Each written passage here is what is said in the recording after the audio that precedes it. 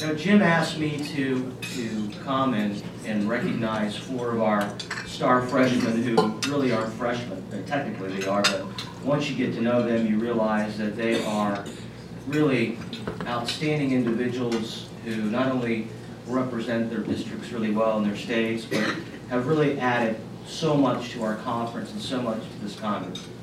And then Jim tells me on Friday, can you give a little update speech as well in terms of what's going on Capitol Hill? It just never ends. And I think all 4 of our members who are here would tell you that last week was a pretty amazing week. Speaker Boehner likes to say, if your political opponent is committing suicide, get out of the way. Right? And that's probably our biggest challenge is we have so many things happening in this town with respect to the president and the administration. It's challenging just keeping up with them. And I got to tell you, if you look at, some have gotten more publicity than others. Obviously, the Benghazi storyline continues, and we have members here who've been involved in that. The AP scandal appears to be growing a bit. You have the HHS insurance, or it's not insurance, the HHS secretary contacting folks that she regulates about donating money, and but that hasn't got as much publicity. You have the EPA and them treating some groups different than other groups in terms of document charges. And then you have the IRS scandal, which I believe has the most legs. So let me tell you why I believe it has the most legs. I was home over the weekend, I was out and about, and had people talk to me about all those issues. But the IRS one, I'll tell you, not like any other, has Democrats, non-political independents, business owners, other individuals, people who don't pay attention to government, kind of on their toes because they know it could happen to them. Aside from what happened, this is something that I think just sends chills down regular Americans' spine. I don't know about the 4, 5 of you who are in the audience today, but since the last week, we have had contacts to our office from individuals, not just in my district, but from around the state, who feel as though they've been contacted by the IRS. I use contacted lightly, because of a political issue. Let me just give you one example. I was contacted by a former legislator that I served with for 8 years, a Democrat that I have a great relationship with. And he called me and said, Pat, I have a friend of mine who I went to law school with who does nothing but tax in northeastern Ohio. So he is a lawyer who does tax work. He has a client in another state who's a radio talk show host.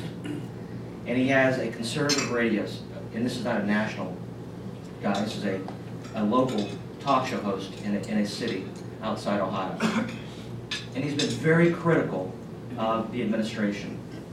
And as soon as he started being critical of the administration, coincidentally, he got audited. And he got audited by the Cincinnati office. So apparently, over the last month, they had a meeting where he taped the IRS agent, who apparently made comments to the effect that he was being targeted because of his talk show. So I haven't met with him yet. I talked to the congressman last night who represents the area, and we're going to have a phone call today. And that is just one of several that have come to our attention just in the last week. So I think this has a whole lot of legs, and I think it's going to make it really difficult for the administration to get its agenda across the next 2 years. Now, having said all that, Chairman Camp, who did a brilliant job, by the way, last week in setting up the hearing and helping the members focus on certain things during the hearing, I think he's right when he says, and he has said this now for the last week, that this actually, we believe, gives us momentum for comprehensive tax reform. Democrats and Republicans on the committee both agree that because of the complexity of the code and the discretion that the IRS has in part led to this. And so it makes an argument that we need to give the IRS less discretion by simplifying the code. But what better way for the administration to try to get this IRS scandal off the front page than working with Republicans to get comprehensive tax reform done in a way that simplifies our code? Now, obviously, there's still philosophical disagreements that we have to get through, but in an odd sort of way, we think that we have the ability to get the administration to the table a little bit better than we did before. And I'm going to also give a shout out to Dr. Bustani. We all think of him as the guy, the healthcare guy, but he has really done a great job of pushing the IRS in a professional way, and will continue to do so as the point person on this issue. So that's my speech, Jim. Hope that measures up to your to your heights. But more importantly than listening to me, I'd like to introduce to you 4 individuals who, if you haven't, as I said, got to know yet, you will really enjoy and like. And I'll go in alphabetical order. Tom Cotton, a 6th generation Arkansan. Man, that is just amazing. You know, my mom and dad think of me as a 6th generation Abruzzes. Old country. So, any of you haven't been there, the wine is really, really good. And it's a bit of a rural area as well, Tom. But Tom, this is just amazing, amazing background. Raised on the family's cattle farm. He went on to graduate with honors from Harvard College and Harvard Law School. Afterwards, he clerked for U.S. Court of Appeals and then entered private practice. And if you listen to Tom, you know Tom. One of the great things about Tom is you wouldn't think he's a lawyer because he's pretty normal. Sorry, he just doesn't come across that way. Bright, but not lawyerly-like. Following 9/11, he left his private practice to join the Army, where he spent 5 years as an active duty infantryman, receiving the Bronze Star Medal for his efforts. He currently serves on the Foreign Affairs Committee and the Financial Services Committee. He's being recruited to run in a seat in Arkansas to be part of the lower chamber across the street. I know many people hope he does because he'll probably win. We hope he stays because he's just an outstanding addition to our conference. Please welcome Congressman Tom Cotton.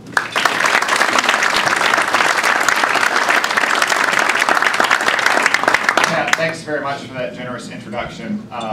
And for saying that I don't sound like a lawyer, since I always am a recovering lawyer, or that it might be a reflection of my legal skills that after a couple of years I had to leave and go to basic training in the Army. You mentioned growing up as a 6th generation Arkansan, not just 6 generations in Arkansas, but actually in my small little home county. And you've developed deep roots there. The Democratic Party of Arkansas recently sent an opposition researcher to our courthouse to get all public records, not just for me, but for my mom and dad as well. And the county treasurer, a Democratic elected official, after this party operative had called, immediately called my mom and told my mom that they were coming. So they went and met him there at the courthouse. Very cordial exchange. My dad's response was, does he really think he can come to Yell County after my family's been here for 160 years and I'm not going to know that he's here? I want to thank you all for inviting me this morning. It's a real honor to be at the Ripon Society. As Jim said, it's named after one of the founding locations of the Republican Party, and it's an honor, I think, to be a part of the Republican Party because of our noble history of standing for freedom. As Jim said, the Ripon Society was a driving force behind landmark civil rights legislation, as was the Republican Party. If you go back to our founding, we had certain basic principles, but one motto was free men, free soil, and free labor. The free men part being that we stood for the abolition of slavery, the gradual abolition of slavery over time, That's what Abraham Lincoln campaigned on in 1860. We were the party that recognized that all men are created equal, and that just as no man is born with a saddle on his back, no man is born with spurs on his feet. Free soil, the government can help provide opportunities for people to get ahead in life, for men like Abraham Lincoln to get ahead in life, no matter what station they're born to in life, through things like the Homestead Act, which is one of the great landmark laws that created economic opportunity and helped spread America across this continent. Or free labor, that the government shouldn't single out specific industries or businesses or give anyone a hand up or a handout, as opposed to creating a fair and equal playing field for all. Special rights for none, equal opportunity for all. That's what that principle meant. And that's what we stand for today. As Pat mentioned, the IRS scandal, I think, has probably made comprehensive tax reform more likely rather than less likely. And the IRS scandal, I think, is a big story. I don't think it's just a story, though, for what it does to the president's momentum, or what it does to stalling other of his agenda items with which we might not agree, but for what it embodies about the modern state. A government that is big enough to do anything for you is big enough to do anything to you and must know everything about you. It's a scandal if political appointees in the IRS or the Treasury or the White House were directing the IRS employees to do anything like what they did, target Christian or Jewish or conservative groups for special harassment or intimidation or audits. Or some of the reports we've heard auditing donors to Mitt Romney's campaign or affiliated groups and supporting organizations.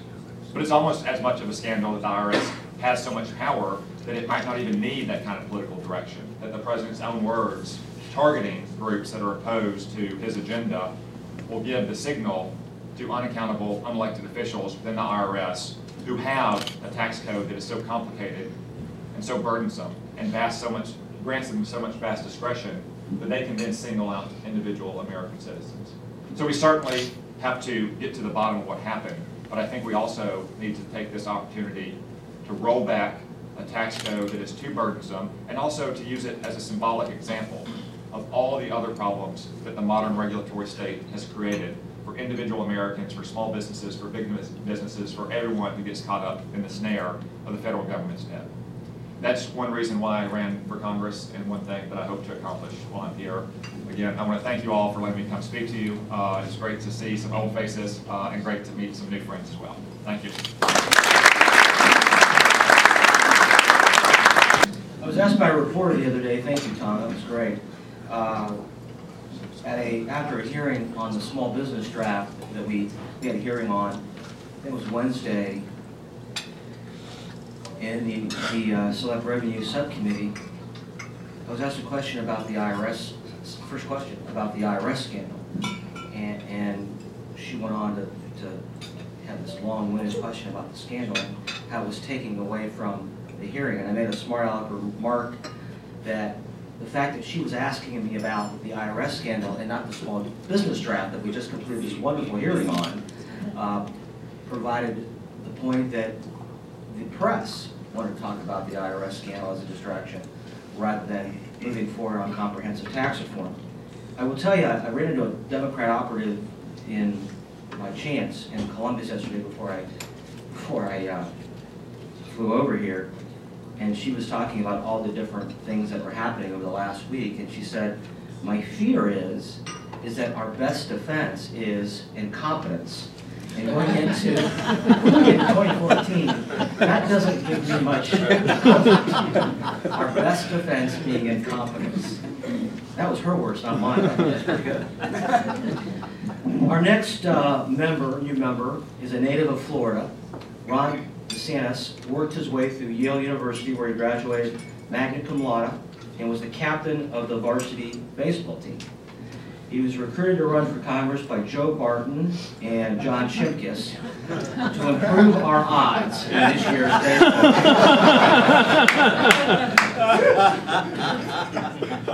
He also graduated with honors from Harvard. That was not true, by the way.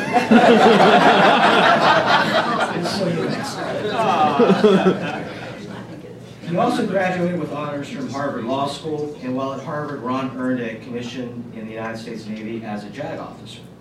He served as a military prosecutor supporting operations at the Terrorist Detention Center in Guantanamo Bay, Cuba, deployed to Iraq during the 2007 troop surge as an advisor to the U.S. Navy SEAL Commander.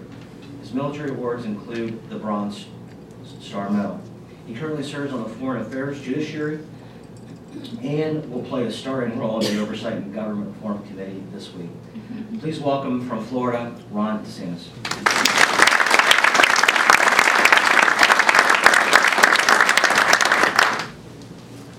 So it's not true. I was not recruited because of baseball, but when I got elected, and even actually after I won the primary, when I started coming up here for Vanguard, then orientation, and then swearing in, I would have guys who had gotten a whiff of my bio come up to me and say, "Man, you're just the guy we need. You're going to do so well in Congress. We're so glad to have you." It took me a while to figure out that it wasn't because of my academics, legal knowledge, military, not any of that. It was because they need some juice in the lineup. They need so I'm doing it. The problem is the first practice, and I'm missing practice today for this, by the way. First practice, I threw about 100 pitches in the bullpen and then to hitters. Felt great. I hadn't thrown really in 10, 12 years. The problem is the next day, 2 days, 2 weeks, it's been, so I think I'm finally back there. I also tweaked the hamstring running to first. I think that's healed. But, we're doing good. We had a scrimmage game on Friday, and I said, look, I'm not going to be able to run the bases really. So the first pitch, I hit a home run over the left field wall, and so I could jog. The problem is now they expect me to hit 4 home runs. It's just not the way baseball works. But I'm really honored to be here. I think as I just being in Congress now for 4 or 5 months, and thinking back also to the roots of the Republican Party, when you look at Lincoln's rise, he really rooted all of what he was doing in the founding principles of the country. So he was ushering in change, but it was conservative change rooted in what the founding fathers believed, what the principles that the Constitution reflected. And so those are things that I talked about when I ran, but I talked about them mostly in terms of issues, in terms of legislation. And I think it's been alluded to today, we're now, I think, having to vindicate some of those principles in terms of exercising our oversight function. Because part of having a constitutional government, I believe, is that you have an accountable government. James Madison in the Federalist 51 said, if men were angels, no government would be necessary. If angels were to govern men, neither internal nor external constraints on government would be necessary. And he rejected the idea that angels govern men, and he rejected the idea that you don't need internal or external constraints on government. And so what I've seen, I guess the biggest thing that's impressed upon me is really the lack of accountability that we have throughout the federal bureaucracy and the executive branch. And I think it's something that the founding fathers would have been very disturbed to see. I was in the Navy. If a Navy captain is captaining a vessel and that vessel runs aground, he's gone. It doesn't matter. These guys graduate from the Naval Academy. They win awards. They do great things. There's no real way that you can actually make sure that nobody under your command, 500 people, ever makes a mistake. That happens. But ultimately, somebody's held accountable for that. And so I would think about that when I was in the military. See, sometimes that's not fair, because sometimes some of these commanders are good. You can't control everything that people do. But the flip side of that, is what I'm seeing now, is that nobody is held responsible for anything. And the IRS commissioner to testify, knowing he was going to be asked these questions, and saying, I don't really have the names of anyone who was responsible for anything. I just don't know. I got to get back to you on that.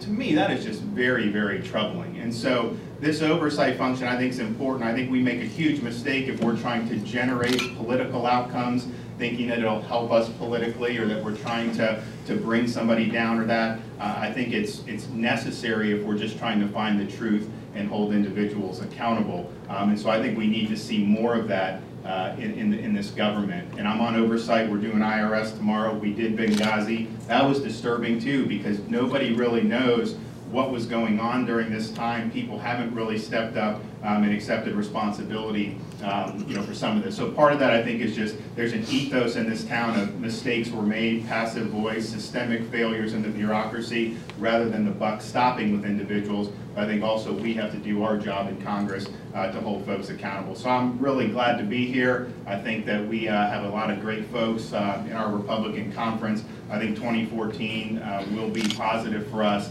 if we just stick with pursuing the truth, pursuing pro-growth economic policies, understanding that a lot of folks are still hurting out there and they care about these pocketbook issues. And so I look forward to the remainder of this term and coming back for some more. So thanks for having me.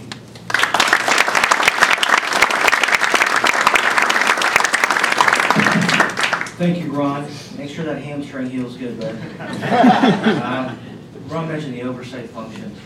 I read an article last week in the Columbus Dispatch about a young man who founded a internet business in Cincinnati, Ohio, who had been one of the leaders in starting the Cincinnati Tea Party, then kind of backed away.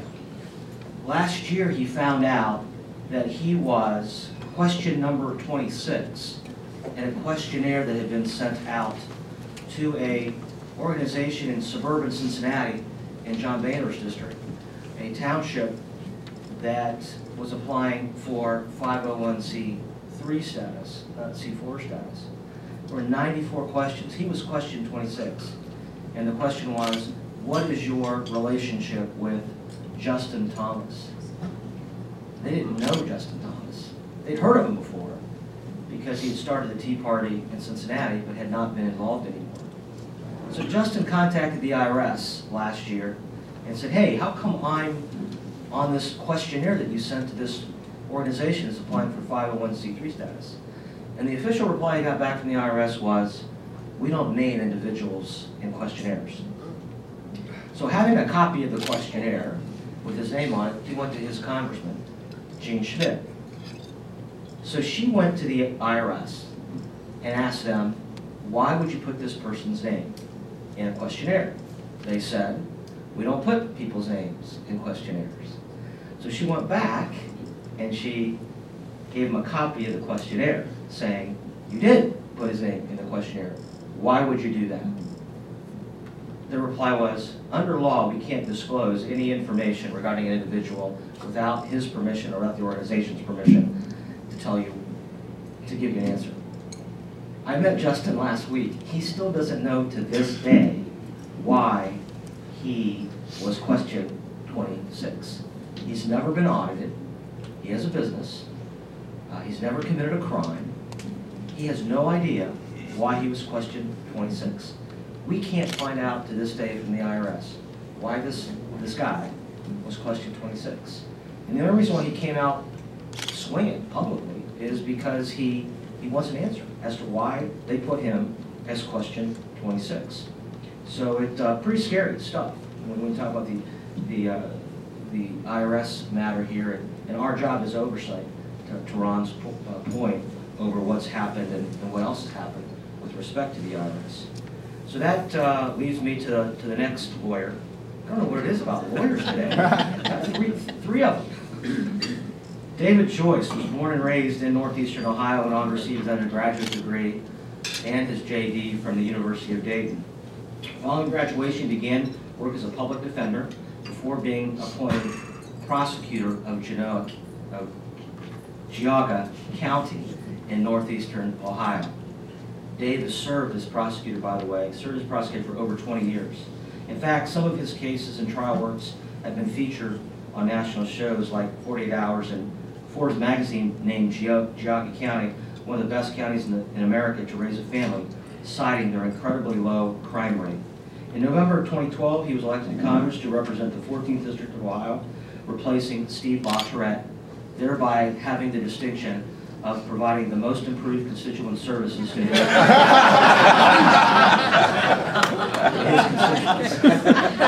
I like Steve, I can say that. But I gotta tell you, Dave's a hell of a lot more low maintenance than Steve Bottorette,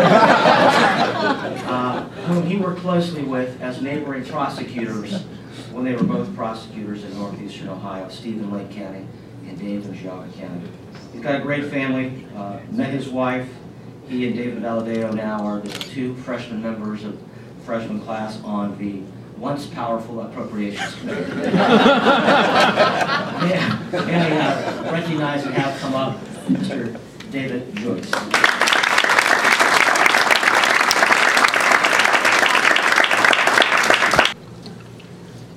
Thank you, Pat, for that very kind introduction. And I'm just glad when I look at the list of heavy hitters you had, you went in alphabetical order, because if I had to follow Ann, I'd feel like the guy who got up and took a called bird and the bases were loaded. So I can guarantee you that I wasn't drafted for my athletic prowess.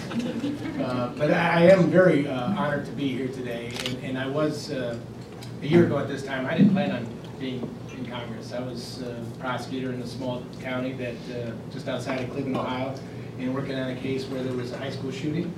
And I came home from work that day and I told my wife I'm done. I had 25 years in this, but I'm going to finish this case and I'm done. I'm going to go on. I didn't have any plans of being a judge or anything else. I've been working in party stuff my whole life. I started off when I first came home from law school working for then Mayor Voinovich in a phone bank down the basement, and worked with him on the ground floor as he ran for governor and senator, and met a lot of fine people along the way, including Congressman LaTourette, who I got appointed in January of 1988. At 29, I was the youngest prosecutor in the state of Ohio, and Steve was running in Lake County, and we became good friends. And I worked on his campaign in '94, and he was in a different district. I was represented by Sherrod Brown, or I should say Sherrod Brown was in the district, but we weren't necessarily represented. And eventually our county merged into Steve's district, and we've been tremendously represented since then. One of the first times when Steve decided he was going to retire, I said I wanted to jump in because I wanted to enjoy public service, and this was a tremendous way to go on. And when I told him, he first got the double take again, "Are you sure?" I said, "Yeah, I'm sure. It's something I really want to do." He said, "Okay, I'll help you." And he was very helpful the whole time. After I went through a process, there's 40 some odd candidates, and I was unanimously appointed to take his seat on the ballot. And after I got elected, I said, "What now?" He said, "Follow Tiberi around." To Patrick's chagrin, I've been like a cheap suit on him ever since. And if I have any questions, I know where to find common sense in the back row of the house with Pat. But the things I really care about most, obviously, is representing Northeastern Ohio and working together on making sure that we take care of the Great Lakes.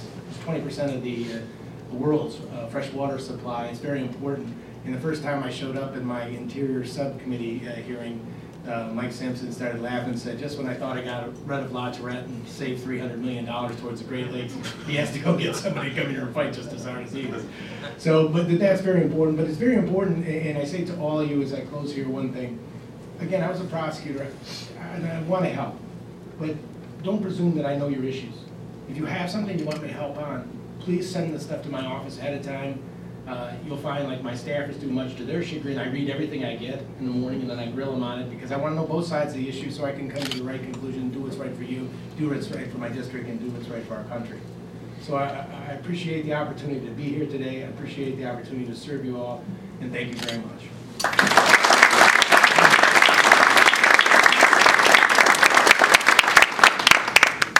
So one of my political mentors is a lady that some of you might recognize the name around here. Her name is Joanne Davidson. Joanne Davidson was the committee woman, RNC committee woman, when Mike Duncan was the chairman.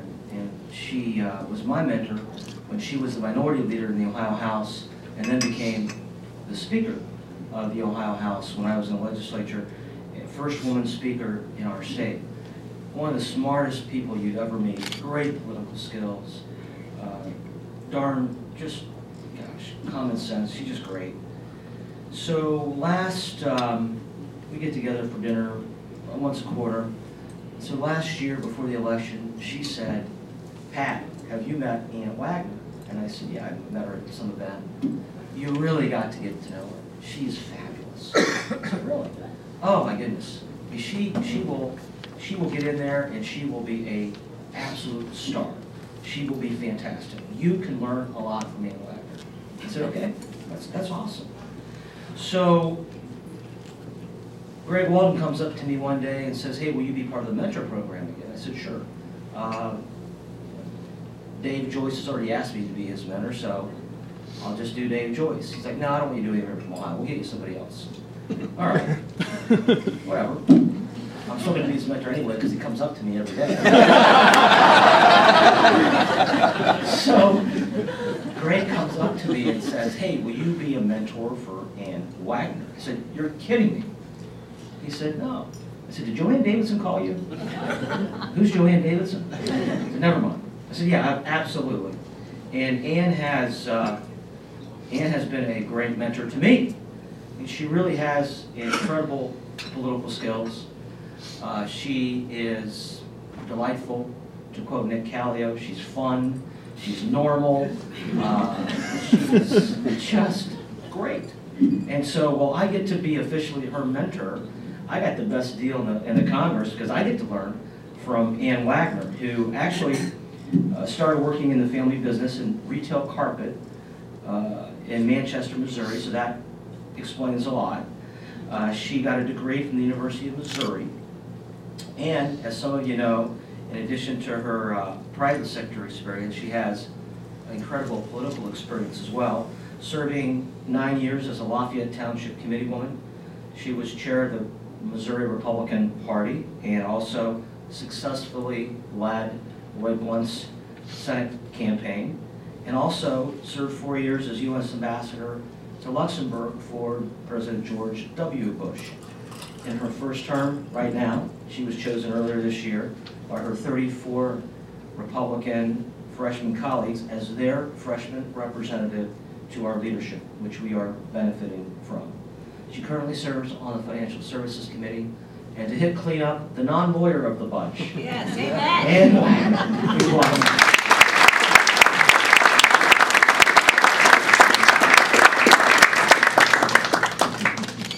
It's all because of Pat. I will tell you what. Any success I have is because of his tremendous leadership and skills that he's been working with me on. No, I'm not a lawyer. I'm married to one, but I'm not a lawyer. I did not go to Harvard or Yale. I went to that wonderful public institution of Mizzou. I did not have the privilege of serving my country in the military. However, I have a son, a West Point grad, who is heading off to Afghanistan, to the Kunar region this week, so I'll keep him in your prayers. I have survived high school and college graduations this weekend, and an 18-year-old daughter, insufferable that she is, that will go on to college and hopefully finish, God willing. Gosh, I can't, I have no athletic skill whatsoever. In fact, what I have really accomplished in my 4 or 5 months here is carrying my right rotator cuff, lifting my bag into the overhead. So I'm absolutely pathetic in any, like no softball, nothing of the kind. But I represent Missouri's 2nd Congressional District, which is basically St. Louis County and a little bit of the exurb areas. We went from 9 to 8 congressional seats, so we had a big redistricting. No, I am not the new Todd Aiken. The seat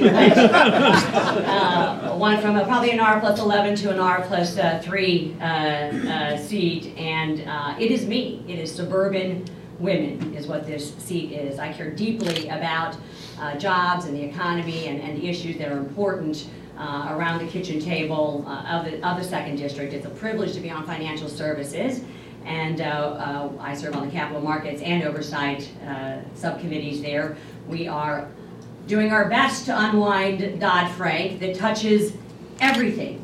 Dodd-Frank touches everything in this room and every person in this room. It is absolutely remarkable. So whether we are working on that project or too big to fail issues, no more taxpayer bailouts, whatever it is, oversight is important. And I think we've talked a lot about that. And I want to highlight the fact that what this Congress is doing.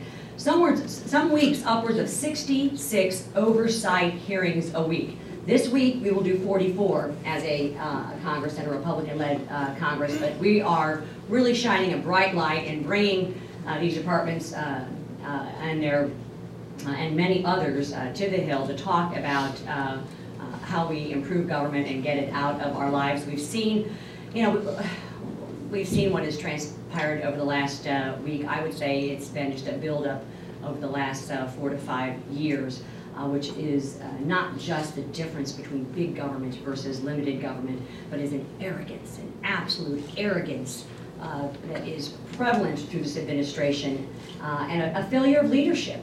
A failure of leadership. When you have a president that promotes fear and failure and is so disjointed, not only from our conference and our Republican Party, but from his own Democrat Party and other leadership here on the Hill, and I think with the American people, this is the trickle-down effect that we see of real arrogance there. I have the privilege of serving at the leadership table on behalf of the freshman class, and it's been marvelous to work on strategy and several issues. They're a pleasure to bring their issues to light and the concerns that they have. The 113th are doers, and I'm a doer. We want to get things done. And I've also had the opportunity to sit at that table and work on messaging. I believe I don't know when we became the party not of the hardworking middle class, but that's who we need to be. And every time one of my colleagues speaks, I say, close your eyes, say it again, and pretend like you're talking to a 37-year-old single mother of 2 who's trying to make it to the 15th and the 30th of the month. Say it again, because we have an answer. We have policies. We have principles that will lift her up and help her have a better way of life. So we have to work on our messaging. We have to work on some of our strategy. We also have to work on keeping our majority. And I'm a political hack, as Maria Sino would attest to, and Nick and a whole lot of others in this room that I've had the distinct privilege of working with and for over the last probably 20 years in politics and public service. We've got targets on our back. It's important, the work that we're doing at the NRCC. I have the pleasure of working on candidate recruitment there, along with many other things. And I want to thank you all. I want to thank you all for the principles and ideals that you advance. Thank you, Jim, so much, wherever Jim is, for pulling us all together here. Thank you, and to Pat for inviting me and seeing that my wonderful mentor got me an invitation here this morning. It's important that we keep these majorities. It's important that you all provide the resources that we need. Resources in terms of information and ideas and things that will help us govern and legislate better. So I thank you for the opportunity to be with you this morning, and I look forward to many years of learning from all of you. So my pleasure.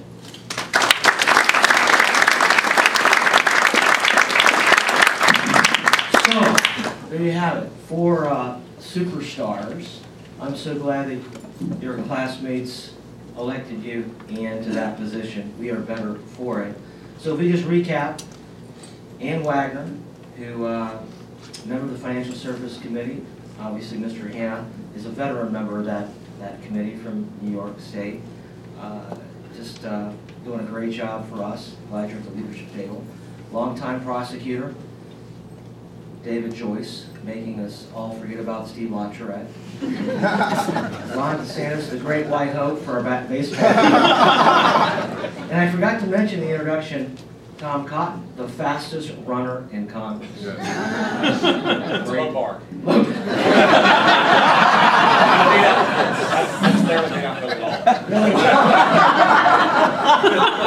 He didn't hear him back. He just barely beat out Billy Long. Thank you, all 4 of you, for being here today, showing some folks around town what quality members we do have. Oftentimes, I hear from a lot of you that sometimes the quality in the bar isn't that high. Today, we show you how high the bar is in our freshman class, because these 4 are truly not only just great individuals, but they're superstars. So thank you all for being here. Jim?